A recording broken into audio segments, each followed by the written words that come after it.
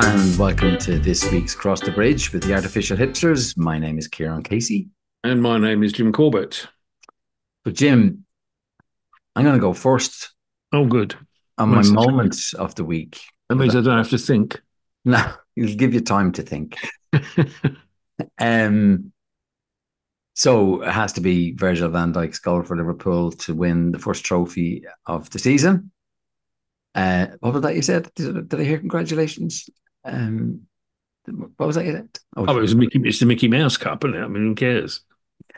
No, it wasn't just the winning of it. It was the manner of victory, particularly when Liverpool ended up with so many injuries that they had to field 5 kids from the academy. Well, was it injuries or was it the fact that some of their hugely expensive players are bloody useless? Or like Mo Salah and Darwin Yeah, Núñez, well, he hadn't scored for a bit. Diego Jota, and Soboleski. Yeah, these are just words. Like Trent. No, I mean, I'd forgotten that Liverpool supporters have forgotten what good players look like. Yeah, top of the league. So, it was an extraordinary afternoon, and by no means were we inspired or filled with confidence during especially the last 20 minutes of the 90 minutes, and going into extra time. We were, I say we because I was watching it here with my sons and my son's friend Dan, who's part of our Liverpool clique. But we were very nervous going into extra time, and to score the goal the way it was scored by Van Dijk and have 50% of your outfield players who not just were young but were incredibly inexperienced against an experienced Chelsea team who, if I was a Chelsea fan, I would have been very disappointed with, particularly in their extra time performance. I didn't see the match, but I saw the reports this morning, and that sounds like a fair point.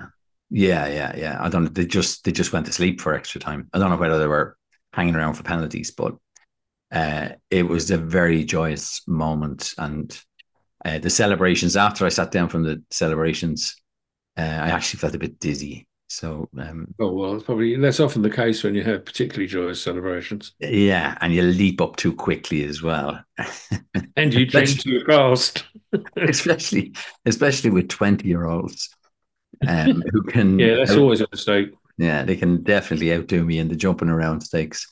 But it was lovely. It was a great moment, and I know that we're not going to dwell on sport, but sport can be something magical, and that was one of the magical moments. Good for you. Yeah. So, what was your moment? Well, my moment is a bit of a negative moment, but I'm very pleased. Well, I'm pleased in one way, but it's not a subject to be pleased about. In my Artilect talk a little while ago, I waxed lyrical about the uselessness of the Irish Armed Forces, and you know what a responsibility Ireland had. Blah blah blah. I won't go into all of that. I thought I was a lone voice crying in the wilderness, but it seems not. Big double page spread yesterday in the Sunday Times, saying exactly the same stuff. You've been vindicated. What's going on here? Sorry? You've been vindicated. This is 2 weeks in a row you've been vindicated. Yeah. It's Rosario always says that I'm ahead of the game, so I'm ahead of it again.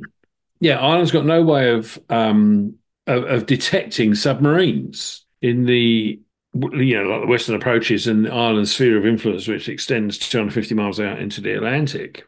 There's some of the most important data cables and junctions and God knows what under the sea there, which we know from various means, certainly in other parts of the world, the Russians and the Chinese are carefully mapping, so they know exactly where they are and so on. So in the event of something dreadful starting, they can knock out all their communications like that. Now, I'm sure that there are other actions that are taken. I have little doubt that NATO also has been probing around inside that area. But the other thing is, of course, Ireland's got no land-to-air radar out that way, certainly not military radar. And so there's just no coverage for anybody. And is it incumbent on Ireland to monitor that gigantic space and It's critical. Well, not entirely. No, of course not. And one wouldn't expect that. They could do it in association with Americans or Brits or French or whoever they like. Um, but I think it's. I'm not talking about bolstering the weak link or the weak front for NATO. I'm talking about Irish national defence. If it were that the Russians decided that they wanted to start destabilising Ireland in order to be able to justify some sort of incursion into Ireland, which would be a very silly thing to do, but they could do. They could just try and destabilise Ireland. All sorts of stuff could come in on that shoreline, and no, you just won't know.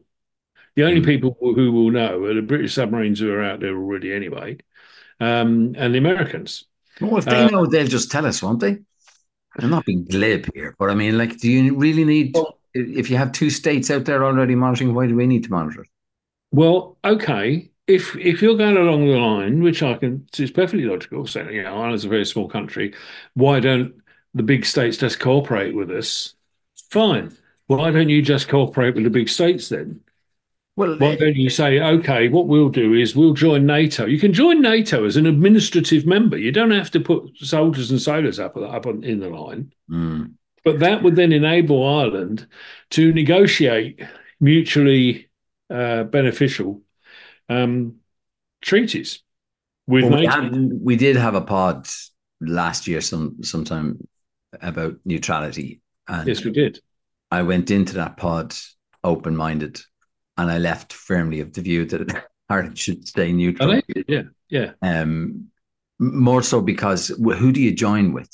You Well, I know, think the usual argument that comes out of Ireland is, everybody loves us. Number one, nobody's going to attack us, and B, because we're so bloody popular, everybody should come and look after us. both of those things are true. Well, I'll rest my case then. No, I take what you're saying seriously. I didn't read the article, but I'm glad that you felt vindicated. That's 2 weeks in a row you've been vindicated. Yeah. Saturated fats last You week. said you said that as if me being vindicated was something unusual. No, no, it's just I know it gives me so much pleasure. Do you want to while you're on a roll, do you want to go to your moan? Yeah, my moan is the ridiculous shenanigans in the House of Commons in England last week when Oh yeah. Yeah. there was a what they call a members' day. This is a Yeah. fairly trite little event. Mm. It's a sop to the smaller parties Yeah. when I say the non-governmental parties, where they get what are called opposition days, Yeah. and they can decide on a major topic that they want to have discussed in Parliament on that day. Yeah. And they put their thing forwards, and of course the other parties can then come along and put amendments to it. Yeah. Now, It's the SNP, wasn't it, that put yeah, forward? the SNP thought they'd be really clever, Mm. and they put up um, a motion which was very pro-Palestinian, but especially was calling for an immediate ceasefire. Mm. And the problem, well, I think it is now clearly established that the reason they did that was to deliberately embarrass the Labour Party, not the Tories. The Tories can't be Mm. embarrassed on this topic, but the Labour Party could, because the Labour Party's been a bit wishy-washy about it in terms of what their strict policy is. Mm. They don't want to cut ties with America or Israel. On the Mm. other hand, they're not very happy with what's happening now. So they've been very, wishy-washy. So straight away, what normally happens is that the other parties can put up amendments. Yeah. So the normal process Mm. in that is that you've got the SNP have put up a big motion, and normally it would be for the government to put an amendment against it, Mm. right? Now, in that circumstance, it would have been much easier for for Keir Starmer to say to his people, "Oh, look, we'll vote with the government or we'll even vote with the SNP because it won't make any difference. They'd lose the vote, and it wouldn't be of significance. Yeah. But for some reason, they started to worry about that. So, and Keir Starmer started to worry. He thought he was going to be made to look ridiculous. God knows it's not difficult to do. So he went to see the Speaker whilst the debate was in progress, and it appears convinced him that he would that he should take the Labour Party amendment for a vote, not the government amendment for a vote. Yeah. And that's British politics, especially House of Commons works on convention, and that's not the convention. He's gone right against. Nobody's ever done that before, actually. Decided to not to take the government line. So he came back in and announced that he would be taking the vote on the Labour amendment, not on the government one. And all hell broke loose in the chamber. Tories all walked out. The Labour Party people were cock-a-hoop, of course, but the SNP and a load of the smaller parties all walked out. All hell broke loose. I don't think they had a vote in the end. And the Speaker seemed to indicate that his worry was, there's lots of wild talk around. There's lots of wild talk around everywhere now these days, but especially around the Middle East in every aspect, and especially the Gaza conflict. And he decided that he didn't take the government issue, which would have been no, we're opposed to a ceasefire, which would have been carried. And he went for the Labour one because he didn't want to see any more of his colleagues being assassinated by extremists.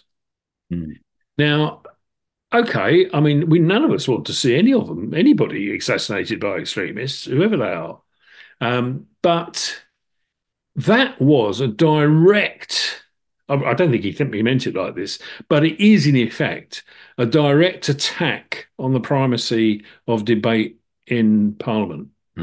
If you're going to start changing things because you're afraid of all the nasty bad boys who are out there who might come and get us, well, then we've had it. Forget it. You can't do that. In a democracy, you have to follow the conventions of normal debate in the House of Commons, and B, you can't be swayed by that sort of thing. We've never been swayed by that sort of thing. We've always taken the hard line in the hard place. And so that was a very, very bad idea. Well, he did apologise, didn't he? He did apologise, but of course he used to be a Labour MP. He was always a bit flaky, to be honest. He's a nice man, very nice man, but he's a bit flaky. And I think he was just lent on by Keir Starmer. I have no evidence for this, but I just believe that on the balance of probabilities is what happened. I think he was lent on by Keir Starmer and suddenly was desperately looking for a reason to give him to avoid the convention. And was this, lots of MPs have had death threats. Yes, they have. And we know that over the last number of years, several of them have been killed. A couple have been killed by right-wing nutcases, but most of them have been killed by terrorists, usually Islamic terrorists. So I think it's about 6 people in all over the last 10 years or something. It's quite a significant number, actually, but you can't. Yeah, so I don't know. I felt the Speaker behaved honourably, and that when he apologised about not adhering to due process, such that it is, I believed him. I think he was being sincere. The other thing which was interesting on the substantive issue, I felt there was some kind of cohesion starting to form across the parties, that there wasn't as big a divide in the positions that SNP, who went on one extreme, and if you want to say that the government parties, the Tory party had, you might say, a completely other extreme. The positions were actually closer than I had previously understood, and there was some possibility that there could have been some cross-party agreement on what position Britain should take about this issue. Now, I know it was different than it was, Yeah. a couple of months ago. So that cohesion, that moment for something that might have been a bit of a breakthrough, that was lost. And then I the other don't think it was ever. I don't think it was there. In all honesty, I mean, I think no, they were going to there's be not perfectly. much difference between the parties, to be honest. Mm, They all want this a ceasefire of some description at some point to bring it all to a halt, to mm, enable proper negotiations to take place. Personally, I think that's pie in the sky, but okay. Um, they have a slightly different view on how and when it should happen. mm. And I think actually, if you put them to the pin of their collar, they'd all say the same thing. They'd all want to see a ceasefire where both sides could be seen to be disengaging from conflict and Well, not rearming. that's the point I'm making, and I think But we're not at some. that point yet. Well, no, you've just said that there isn't a huge No, I'm difference saying that's between the what they're parties. thinking. The trouble is, But that's not a realistic expectation at present. well, if Wednesday had happened without the walkouts over the problem with the process, there could have been a step forward. There could have been a step in that direction, and a lot of the analysis afterwards, obviously, it was based on what happened in the process, rather than the fact that there seemed to be a move for cross-party support. Some Well, of I don't know if that's true or not. You see, well, you mustn't overestimate the importance of these debates. They're of no importance whatsoever. But, and so that's why normally you take the government's amendment so that you can bring it to an end and the government can say, okay, thank you very much for raising this matter, but forget it. And that's the end of that. Because it's not a huge, big, thought out policy which has got, all sorts of different well, committee but meetings apparently behind it. behind the scenes, there has been a lot of the. I mean, it's worth maybe I'm getting my sources, from, but apparently behind the scenes there had been a lot of cross-party conversation about this for the very reasons that you raised as well, which the polarized positions that people were taking within society generally was leading to these tensions, which was causing provocation and harassment of MPs. I think somebody had to close their constituency office there only a couple of weeks ago.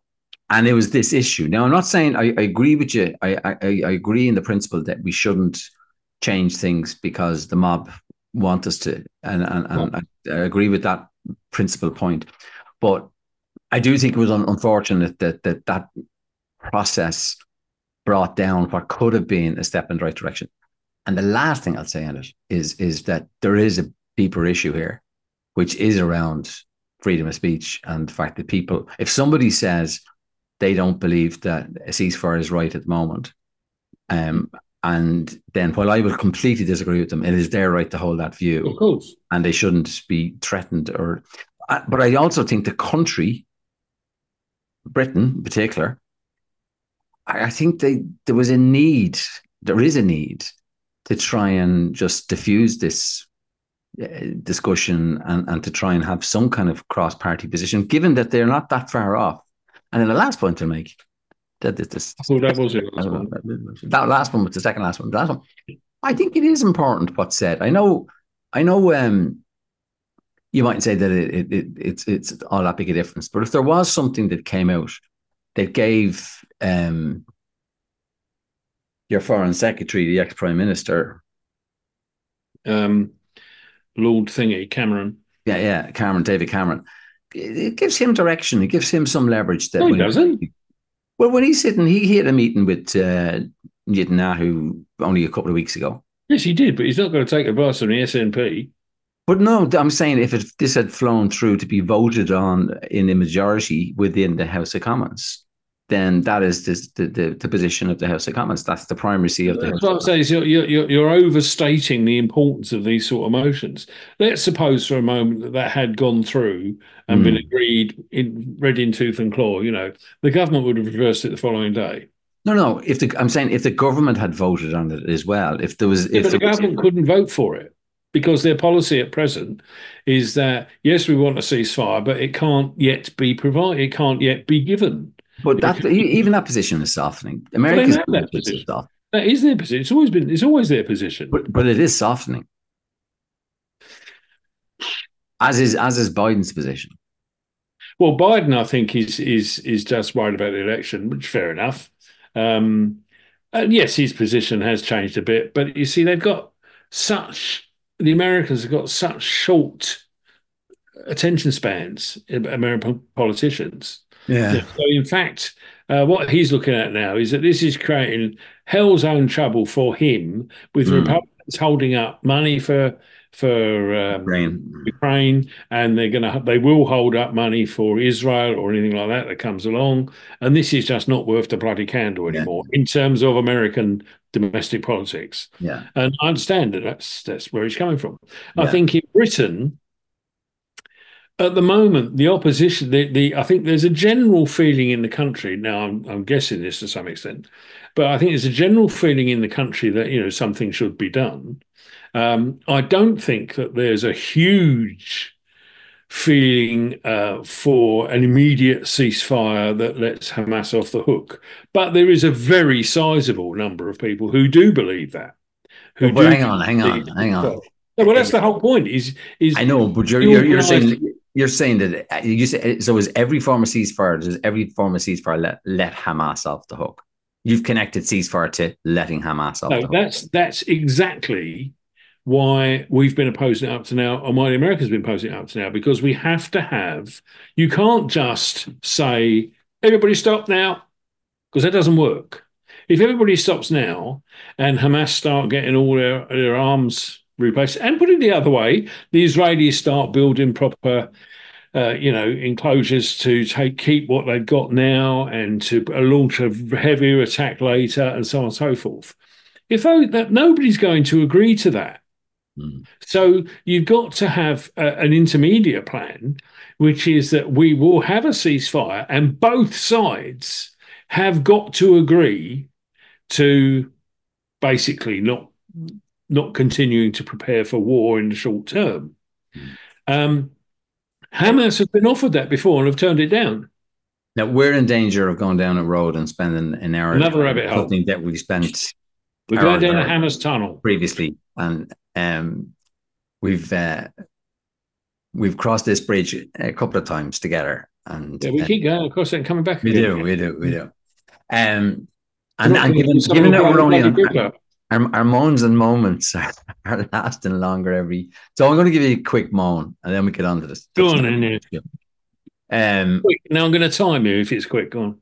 All right, it's RTE again, and what happened in the last week and the way in which this story, and you're right, you said earlier on, like if you lift up a rock, you'd be surprised at the number of worms that are underneath it. So, but if you cast our minds back, last year we were talking about some overpayments to Ryan Tubridy, who's no longer been mentioned, is off the scene completely.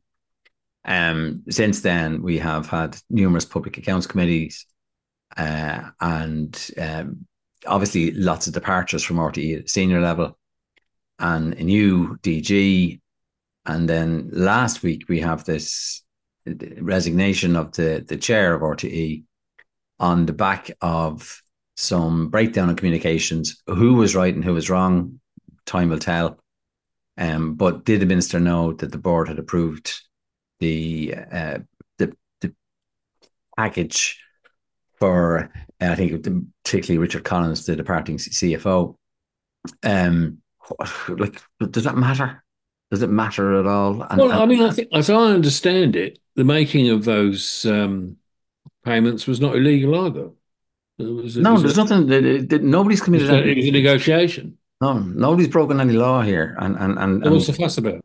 There you go. That's my moan. The fact that we're still talking about it, and that it's going to go on next week. And here's the other thing about it. Could potentially, because you're in a coalition government where the party leaders have dug in to support the minister, Catherine Martin, could potentially, if there's a vote of no confidence in her, be quite damaging to the government. I mean, the government could fall on this. I think she's very damaged already anyway. She's obviously useless. So she was quite well regarded and respected in the role that she was in. And there does seem to be some breakdown in who said what when. That's always a bad thing. But they do, like, civil servants write down everything. They do, and they somewhere there's a record. Yeah. They did, and there was phone calls made. And I think there was a record of that phone call. But I think it stems from as well a face-to-face meeting where when the minister asked the question, "Did the board approve?" Siún O'Reilly said, "I don't know, I don't remember." And yes, then afterwards, I think she said that it had happened. So neither were adequately across their brief, you might say.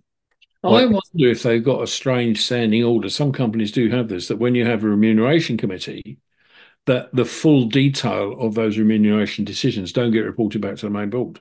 no, you see, again, what happened there was that and this is why there's a record of communication from RTE to, and I think it actually happened in one of the subcommittees, the media committee. They rewrote the terms of reference for the remuneration committee last October, and and expanded its brief and its terms of reference to say that it would cover the any severance packages, because I don't think that was in place before that, and they did communicate that, but it just feels now that the issues are going down a level and then another level and another level.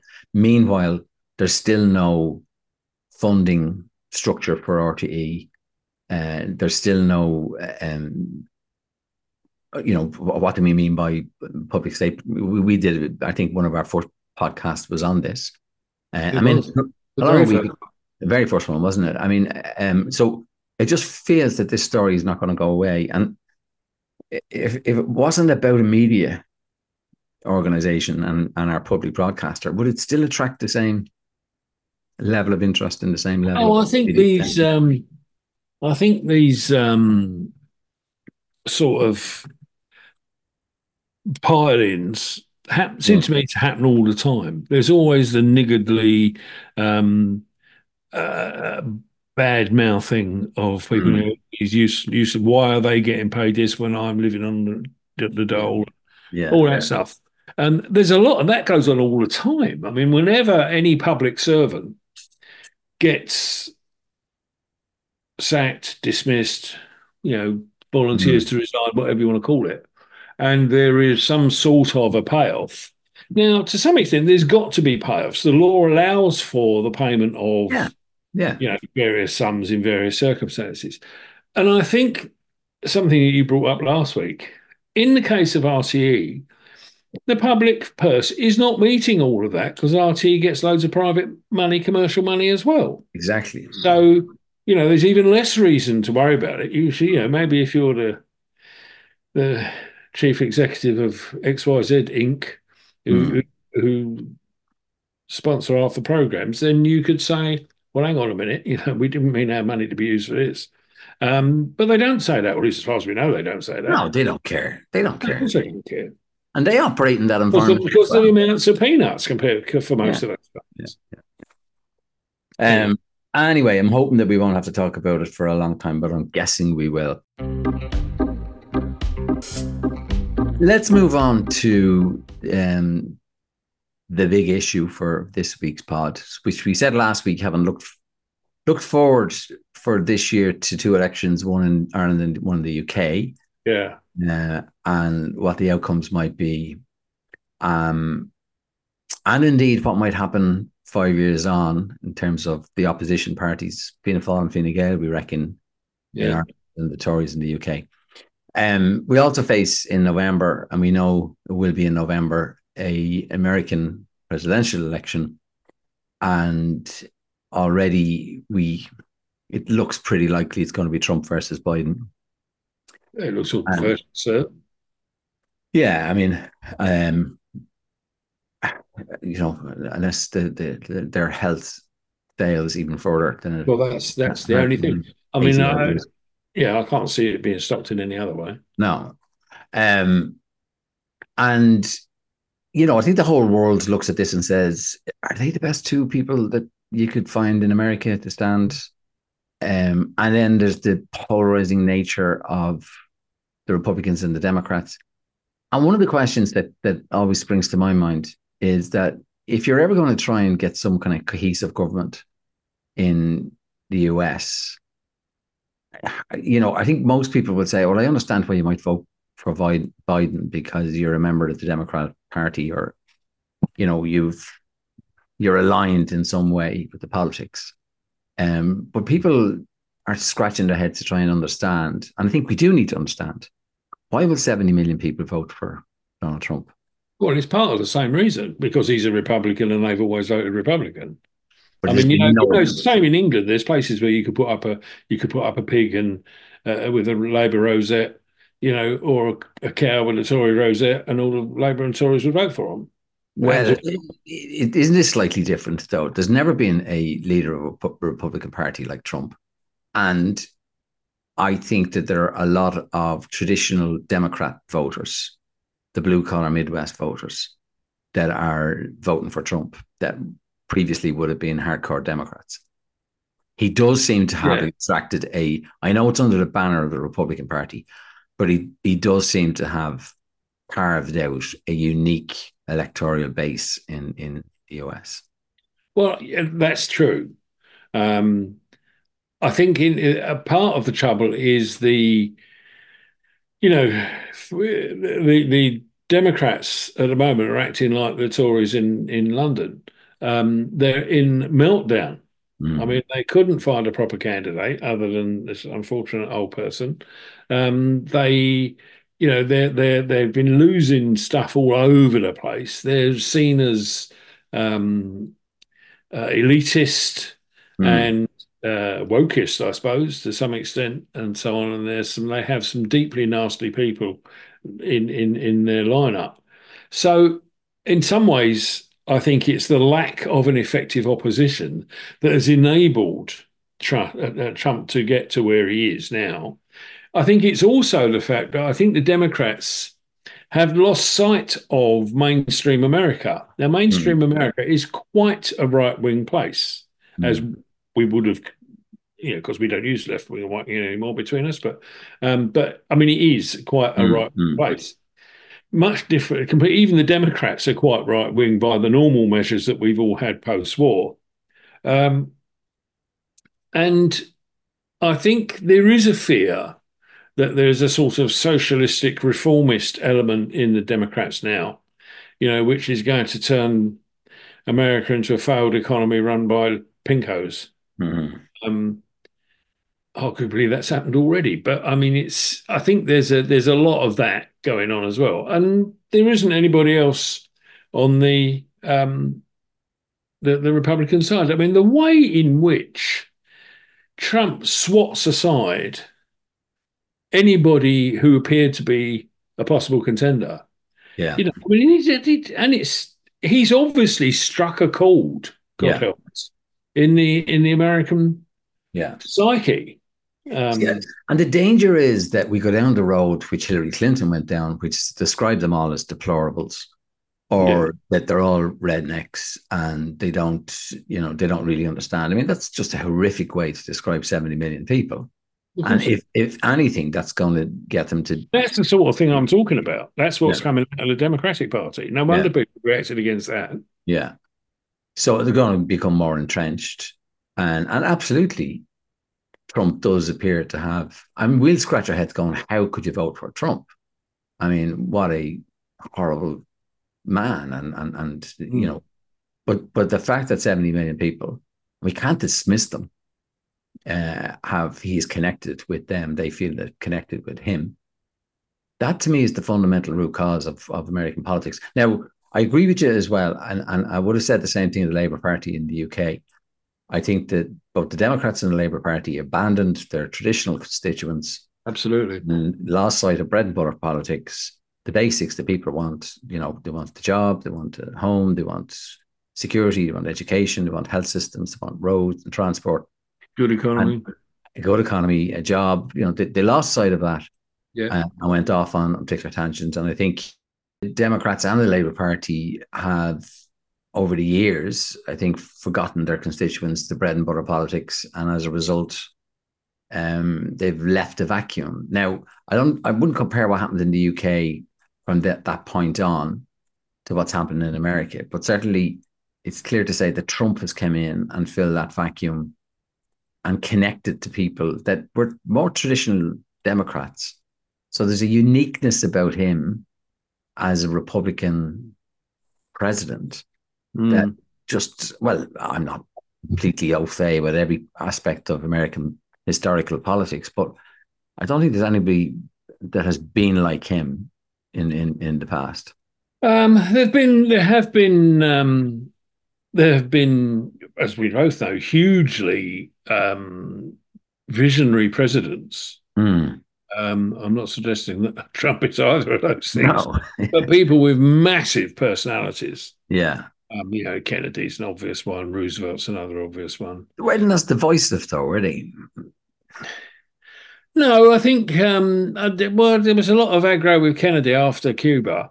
I think it Mm. was quite divisive, but only in one part of the community. I don't think that was broadly there. I think, and of course, his reputation has been burgeoned by the passing years because Mm. it's always the big what if with him. Mm. But I mean, there were other Lincoln, obviously. There was several other presidents, even presidents like Ulysses S. Grant, Mm. great national war leader and war winner, but was caught out in a number of criminal enterprises just before he retired. Mm. And he went the other way. He went from being national champion to being persona non grata, really, Mm. which is a shame. Um, But again, bringing it Classic back to soldier. Trump, I Yeah. mean, I had some conversations about this last week while I was in the UK, Mhm. and some people were, I think you might have mentioned it in the pod last week as well, that the American Constitution, it allows presidents to pardon themselves. That is my understanding. Yeah, and the suggestion being that Trump, let's say the election wasn't until November of next year, Mm. and he just ran out of runway with all these court cases, and was found guilty and was put in prison, like was actually sent to prison. Mm. I think that would be civil war in America. I think there's a serious danger of some sort of outbreak or uprising Mm. because I think if something happens and he actually gets sent to prison between now and election day, Yeah, yeah, I think people, if anything happens, it will increase his vote even more, totally. I Yeah, suspect. yeah, And then, of course, from his prison cell, he will be able to completely exonerate himself, and away we go. yeah. Um, but if they stop him standing, different game. Same thing, Really though, isn't different it? game. Well, you see, if they stop him standing at all, and so say that happens in the summer, and there's no name Donald Trump on the ballot paper, they can't vote for him because they don't have write-ins anymore. Well, people do write in on the ballot sheet, but they don't count them. Yeah, but what I'm saying is that I don't think you'd even get to an election day if, If he was off the ballot. yeah, Yeah, no, I think you're right. I think that would be, you know, civil war. There's no other way to describe it. I It's think that very difficult to know what would happen then. like 70 million people, Yeah, and all of them, I'm sure, well armed. very well. Like it's, The only thing I could see in those circumstances that might hold things together, but I don't hold out much hope, would be some sort of takeover by not takeover exactly, but by the chiefs of staff of the armed services, who would say, we must now bring stability to the situation. We can't have our nuclear weapons under the control of a mob. So we are going to keep control of that, and we will work towards replacing bringing in a new president, or even someone gets called up. See, because Biden will still be around, mm. so it's going to happen on his watch. What's he going to do? See, I don't think that whoever's going to make the call on this is crazy enough not to understand that if they were to move against Trump, either to remove him off the ballot or to put him in prison, that the consequences of that Oh, in the US at the moment are just, frightening. yeah, yeah. Yeah. Now, funny enough, we just had a conversation in Iran saying that we shouldn't let the mob, refrain Indeed. us from doing the right thing. But you've 70 million people. I'm, Well, that's right. We do live in a democracy, or democracies after yeah, all. yeah. If, I think I've always been deeply unhappy about any moves anywhere that say we can't allow this man to go ahead. Mm, In Trump's case, or indeed in anybody else's case, mm, we must get rid of it. Where they have such a vote. yeah. We may not be able to understand why, because one would like to think that Mm. couldn't happen in Britain or Ireland. I'm sure it couldn't happen in Ireland, and I'm pretty certain it wouldn't happen in England. So Um, why did it happen? Why did it happen? I know we can lay some of the blame at the foot of the well, Democrats. this, I'm always going on about how the way in which, and it was in the Artilect to some extent that I did a while ago, the way in which the forces of bureaucracy, let's call them, uh, Yeah. that they carry on, undermining the body Mm, politic. They undermine the national consensus all the time. mm, Um, and people know that that's happening and they feel dissatisfied about it. That's why at the moment the Tories are absolutely up the creek and they mm. can't recover. It will come back to burn the Labour Party as well in due course because they're the arch Yeah. regulators Yeah. and Yeah. and movers of new opinion as they like to see it. So I think they're going to come unstuck. But we Mm, know how governments come unstuck. They come unstuck by losing elections and so on. And eventually, um, that's not what we're talking about here. This is something different. I think that's why the 70 million are supporting Trump because they see him as a mold breaker. mm. He's he's a he stirs the pot. Yeah. He breaks that sort of comfortable consensus, which actually isn't a consensus at all. Mm, And so I think that's what's happening. I think it actually, you know, America is a country born in a popular revolution. yeah. Wasn't a political. Well, it was political, but it wasn't a revolution in the way we talk about them now. Yeah. It was an armed uprising by the population. Mm, And I think that's what's happening again. mm, Or it could happen again very easily. mm, If Trump, I think we're in for a very rocky time. I mean, I think if Trump gets back with a massive majority, which he might well do, but as long as he gets back in, mm. um, he will do lots of things. The economy will certainly get a big boom. He'll slash public expenditure. My suspicion is he will greatly increase military expenditure, but a lot of other things will go by less on it. And then actually, he will become unpopular with another group of people. But I think he's unpopular with them already anyway. Which group? Um, well, I think mainly it would be largely the sort of the anybody who's reliant on um, government handouts in one way or another. I think they might come to, but I mean they don't like him already, of course. But I think there might be a reaction there. But we'll see. We'll see. How scared should we be of him coming back to power?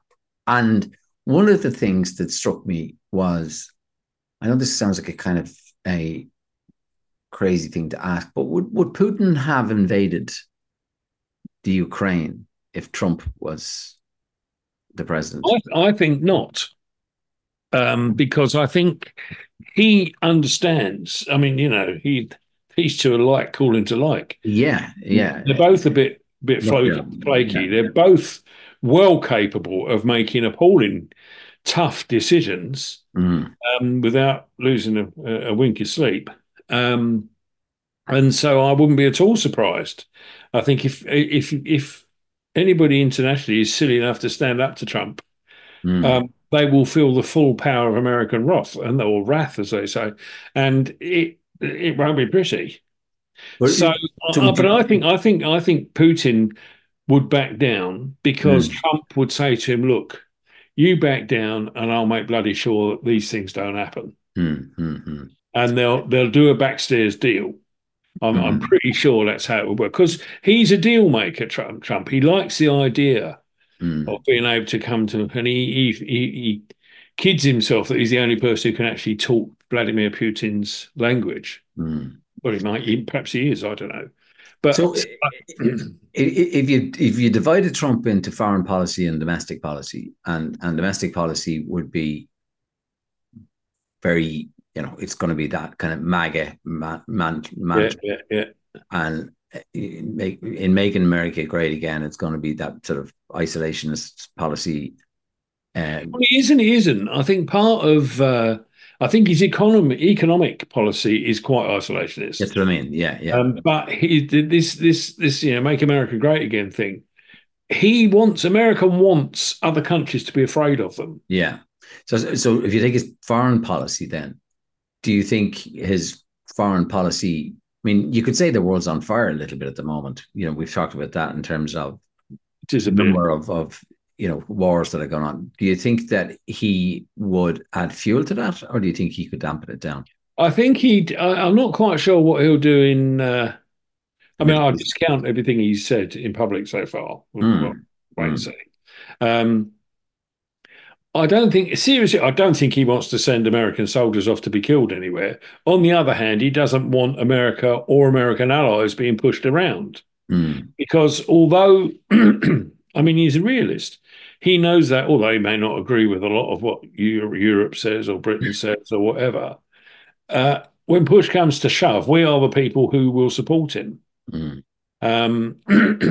Certainly in a military sense. I don't think he's going to get rid of NATO for a second. I Yeah. think chiefs of staff will have something to say about that pretty So, bloody. so who's he playing to? What constituency is he playing to when he says things like that? Well, I think what he'll play up America is back. Mm, We are the world's policeman now, so look out, you bastards. And that mm, will play well to his 70 million. mm. But they won't want to see too many body bags coming back. No, no. Well, who does? But I mean, that's one of the issues. Yeah.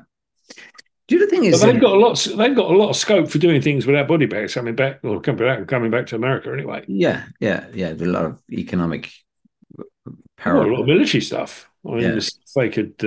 They've got missiles that make your eyes water. right. What do you think you'd say if you sat down opposite one of the 70 million? Let's say that there were rational, reasonable, because I'm sure there are Mhm. rational, reasonable people within that. What kind of questions would you ask them, or what? I think I'd ask them what they want. I'm not entirely sure what that bloc actually wants. They like the idea of a strong America.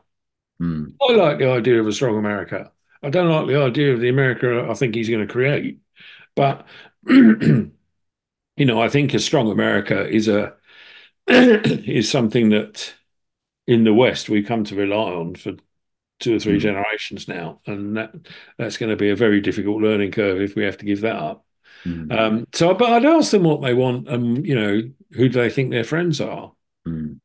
Because you're going to need friends. You need friends in your personal life. You need friends internationally as a government, Yeah, because you can't always do everything yourself. You think you can, and in some ways you can, but if you want to enforce an embargo against Putin or anybody, you need other countries to come along with you because you yeah, don't control everything anymore. hmm.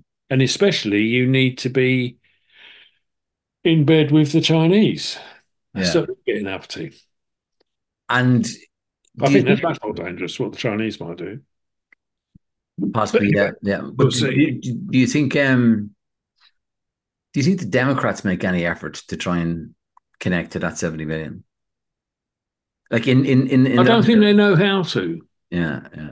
because, like us, they don't know why it's happened.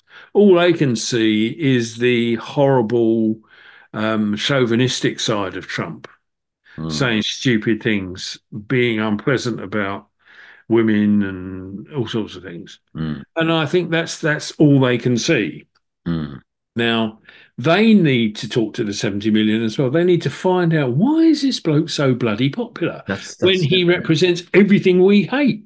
There Mm, must be, there must be another 70 million people who hate him. mm, Perhaps it's only 60 million, but whatever it is, mm, there's a large number of people who still believe in that old liberal Democrat model. mm. Um, so how do you get those two together? This, I mean, in practice, what we've got in some ways is the old Civil War split, um, because that, although it's often classed as being a war against slavery, in fact, it wasn't that. That was one of the things that came out of um, what it was about, and it was about the power of the states, the Yeah. independence of the states, Mm, not having an overarching, all-powerful government yeah. that could tax you to death and send armed men to make you do their will. Mm, And that's still what it's about to the 70 million, I suspect. I think I'm just about to reread a history of the American Revolution, which I haven't seen. Oh, sorry, the American Civil War, which I haven't read for years. And there's one I'm trying to get hold of, which is very expensive, so I might not read that one. But anyway, um, I think there's a lot of that still real in mm. America. That the bits about the states. The states are very powerful. Yeah, they are, and there is within that 70 million, I suspect a resentment. It's very strong resentment towards Washington Yeah. and anything that is Oh, federal. very much so. Yeah. Very So, much. um, again, there's something in there about sort of small government. We want small government. We want to have Yeah, local yeah, decision yeah. making. That But kind of. that traditionally, there's a lot. That's very traditional American thinking. Mm, Small government. I mean, there's a lot of trite comments, about Reagan said the most dangerous, the most frightening words in English are "Hello, I'm from the government. I've come to help." yeah, yeah, yeah, yeah, So, I mean, that's all silly stuff. It's just yeah, knockabout stuff. But there's something in that, in the American psyche. And there is actually in conservatism in England. It's very well hidden at the moment and it's almost quiescent, but it is there. yeah. This hatred of big government and bureaucracy. God knows I've got a lot of that myself. But it is traditionally in the old sense of left and right wing. It is very much a right wing value, small government and less taxation, less. Am I right? Is that fair to say? Well, I think yes, but I think that's more because of failure of the left to realise that, Mm, actually the power of governments, the power of societies stems from the individual and from families, not mm, from the government doing everything. That's something that the left has struggled with for years. They can mm, never work out another way of doing things mm. that isn't passing a new act. And would the Democrats traditionally have been supporters of big government and regulation? And so, did you have that cycle of the Republicans, dismantling Washington and putting the power back out to the states, and then the Democrats come in and built up Washington and tried to Well, I implement think I federal? think I don't think anybody really has managed to break down the government machine in America. Mm, I think it's got so big and so powerful that it's very, very difficult to do anything about it. So it's actually true in England as well. Very difficult to do anything about it. It may need some sort of, you know, semi-dictator like Trump to actually do it. mm, Now, and then we'll find out whether it was a good idea or not. It won't look like a good idea for a long time, but we'll mm, see. mm.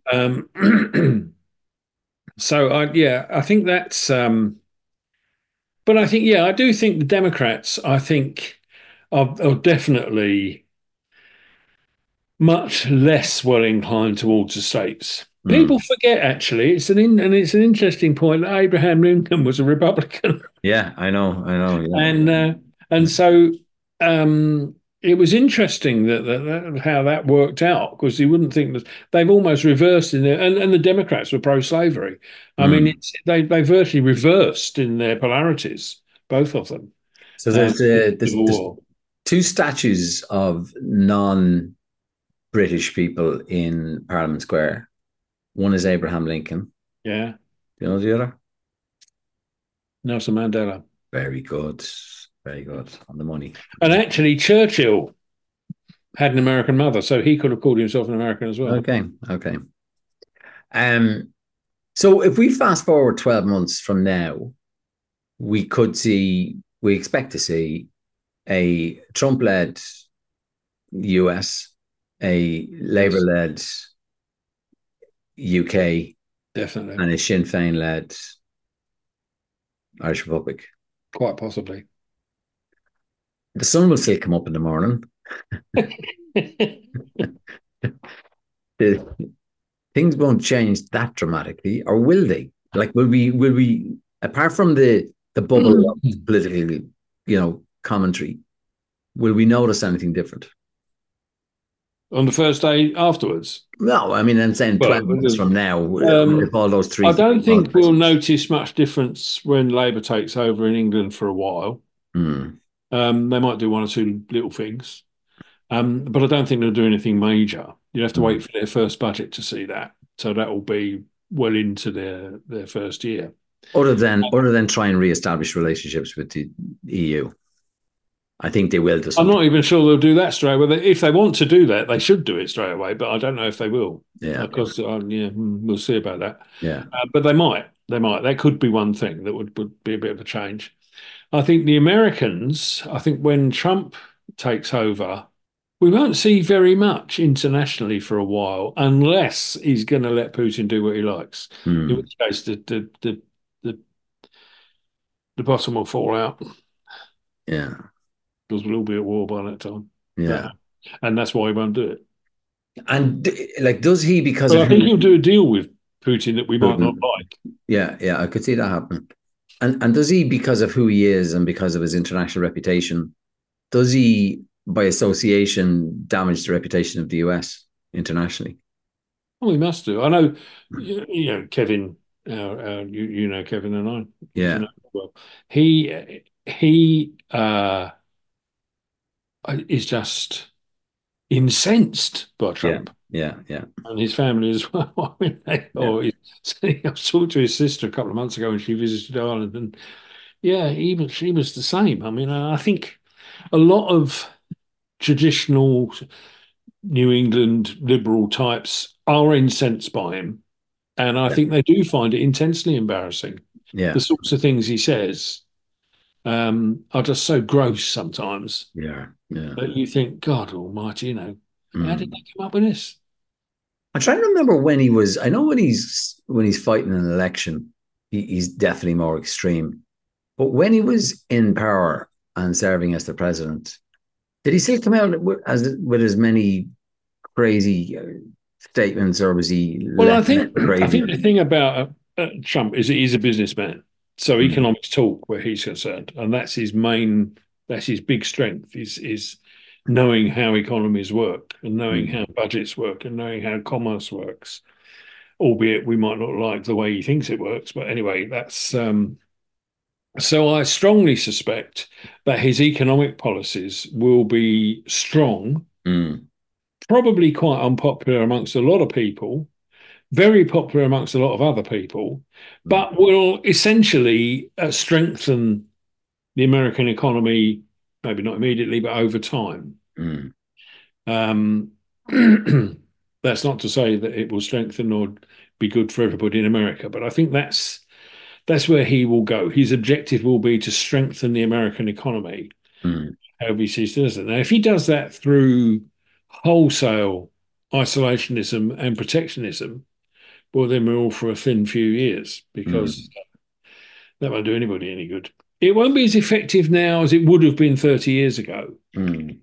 because we've all dissipated a bit since then and the supply chains have changed and we all buy our fuel from all over the place, mainly from the Arabs now, don't buy from us. I see actually today, this week, for the first time, Europe has no longer stopped purchasing oil from Russia, Yeah, but which I've I also don't think. I seen. think it's largely because of unexpected mildness in the winter weather. Mm. So I wouldn't be surprised if we have to carry on. Well, the Germans have to carry on doing it anyway, but we'll see. Russia's economy has grown, and despite the sanctions. Well, they say it has. You have to worry about how they count things. Well, I think it's largely accepted. Well, he's spending. They've spent a fortune in investment in armaments. They're Yeah, building yeah, tanks and guns and bullets as fast as they can. yeah. So that's wars. Cost money. They cost money, but they also bring about huge investment and economic growth. It Yeah, sometimes goes the yeah, other way after a bit as well. But yeah, yeah. One other factor with Trump, and again, it was one of the fears that we had back in 2016 when he won his first Mhm. election, was that it would be damaging for Ireland because he pulled the foreign direct investment, or he would change the corporation tax rules, or he would do something that would damage our the level of multinational, particularly American organizations that we have in Ireland. That didn't happen. No, it didn't happen. Did he run out of runway, or I was don't know why that didn't happen. mm, Because one of the things he would not like is American companies paying taxes anywhere else. mm, mm, They already do that for individuals. They're very strict on American nationals who earn money across the world, even when they're living somewhere else, yeah, on paying taxes in America. So I wouldn't be at all surprised if he did go for that. mm. Especially if, um, as I expect will be the case, Ireland takes a fairly critical line Mm, on mm, some. He's very good at getting his own back if he feels like it. If he thinks America mm, or he himself have been slighted, mm, then he will say, "Fair enough, chaps. We'll have mm. our money back," which is how he'll present it. Yeah, yeah, And then you don't know where that's going to go. So that will be a big influence for yeah, America. On the other hand, he may also see that's the other thing. Britain, of course, would be gung ho to get some sort of free trade relationship with America. Now that doesn't look very likely now because I don't think they talk about free trade much, but he just might do it for England mm, or Britain. He certainly won't do it for the EU. yeah, yeah, And so that means Ireland couldn't avail of something like that. yeah. But you Um, will have people like Keir Starmer and his front bench cabinet yeah. who will have to swallow their pride or their position on a few things to Well, negotiate ever thus. a Trump-led government. And similarly, Sinn Féin's position about Trump would be predictable, I would say. But again, they have to do business with the guy. Well, Um, that's exactly it. I mean, I think it's going to be interesting times, as the Chinese yeah, say. yeah, I wouldn't yeah, like to know how that's going to run out. But I mean, I think in terms of Irish relations with America, the future's looking grim. Um, I do think I, though. Yeah, I'm not sure. I do think that there is and I know you think that we're being a bit naive about that, but I do think that there is a unique relationship between Ireland and America. Like there's 30 million people in America who declare themselves to be of Irish descent. Like it is a strong group. So as strong as it used to be. maybe not, but I think whether it was Democrat But or don't forget, Republican, he's not playing to them. He's playing to the 70 million. yeah, but maybe 30 of that 70 million could be some of those people. Oh. Well, they probably agree with him on some of it. I don't know. Who knows where that's going to go? Exactly. I mean, I think the main beneficiaries of a Trump government are likely to be Russia and the Middle East, because I think he will get into bed with the Russians if he can, and I think he will do his best to be on good terms with the Middle East so that they start to do something about Yeah, yeah, yeah, Hamas, or it doesn't have to be just Hamas; it could be all sorts of things. yeah. Well, We'll time see. will tell. Time will tell. Good. So we'll keep coming back to these topics as the We year certainly develops, will. obviously, because we've three very significant elections on the horizon. Well, there was one thing that did occur to me, Mm. and I know you're trying to wind up now, but No, you're right. what did occur to me was God forbid, what happens if either Biden or Trump get assassinated? Yeah. I'd say it's more likely to be Trump at the moment, but Mm, I don't know what happens then. If it's Trump, then I think you might see an outbreak of some sort. mm. If it's Biden, well, the vice president will take over. Trump will still be elected. So I think that just speeds along Trump's assumption of power. So I think it's unlikely that anybody's going to bump off Biden. I think much more likely he might just pop off on his own. Um, but yeah, if Trump gets assassinated, that could get very nasty. Yeah. I think, yeah, I can see what you're saying. We'll Um, see. and I suppose it all depends on who does the bumping off and what they represent. But there is a powder keg in the US at the moment, which Yeah, there is. anyway, we'll see how it develops. Any plans this week? Um, we're going away on at the weekend Hmm. briefly. We'll be back on Monday, Hmm. and I've got a couple of meetings and appointments and injections before Very we good. go. But then we'll Oh, be back after that. we should mention the complaint that we got last week Oh, we about should. Oh, I forgot about that. your treatment of Cork. I know. Yeah, I was. Hang on, Um, I've got to yeah, find it. yeah. So again, we've been inundated with a text. Uh, ATEX, yes. uh, Um, I think it was that you described Cork as an I've old got it. Yeah. country market Well, town. I tell you, I'll read out. This is from one of our most avid listeners, who's a man I used to work with. I won't say who he was or what he did. Can you not name him? No. Well, we call him Tony. Okay.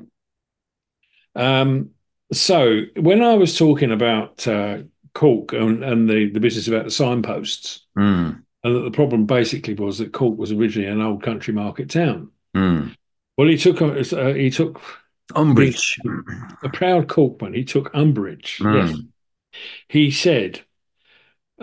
He said old country market town, and then various different squiggles and mm, picture things, whatever they're called. And I said, well, that's what it was. The butter market.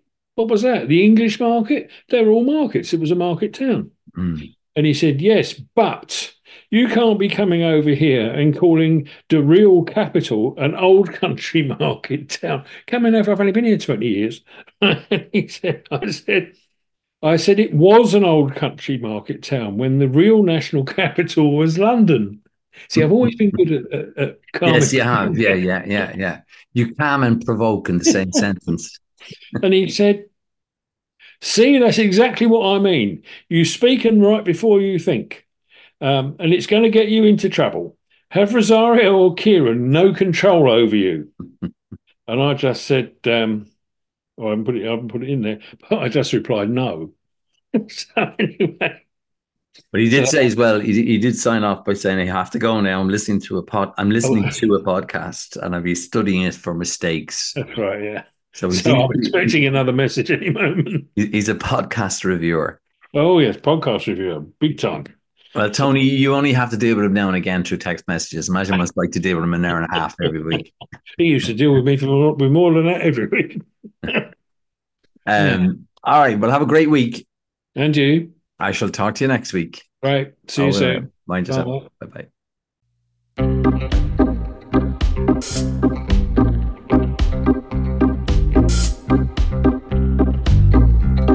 The Artificial Hipsters Cross the Bridge is presented and directed by Kieran Casey and Jim Corbett. It is an Artificial Hipsters publication.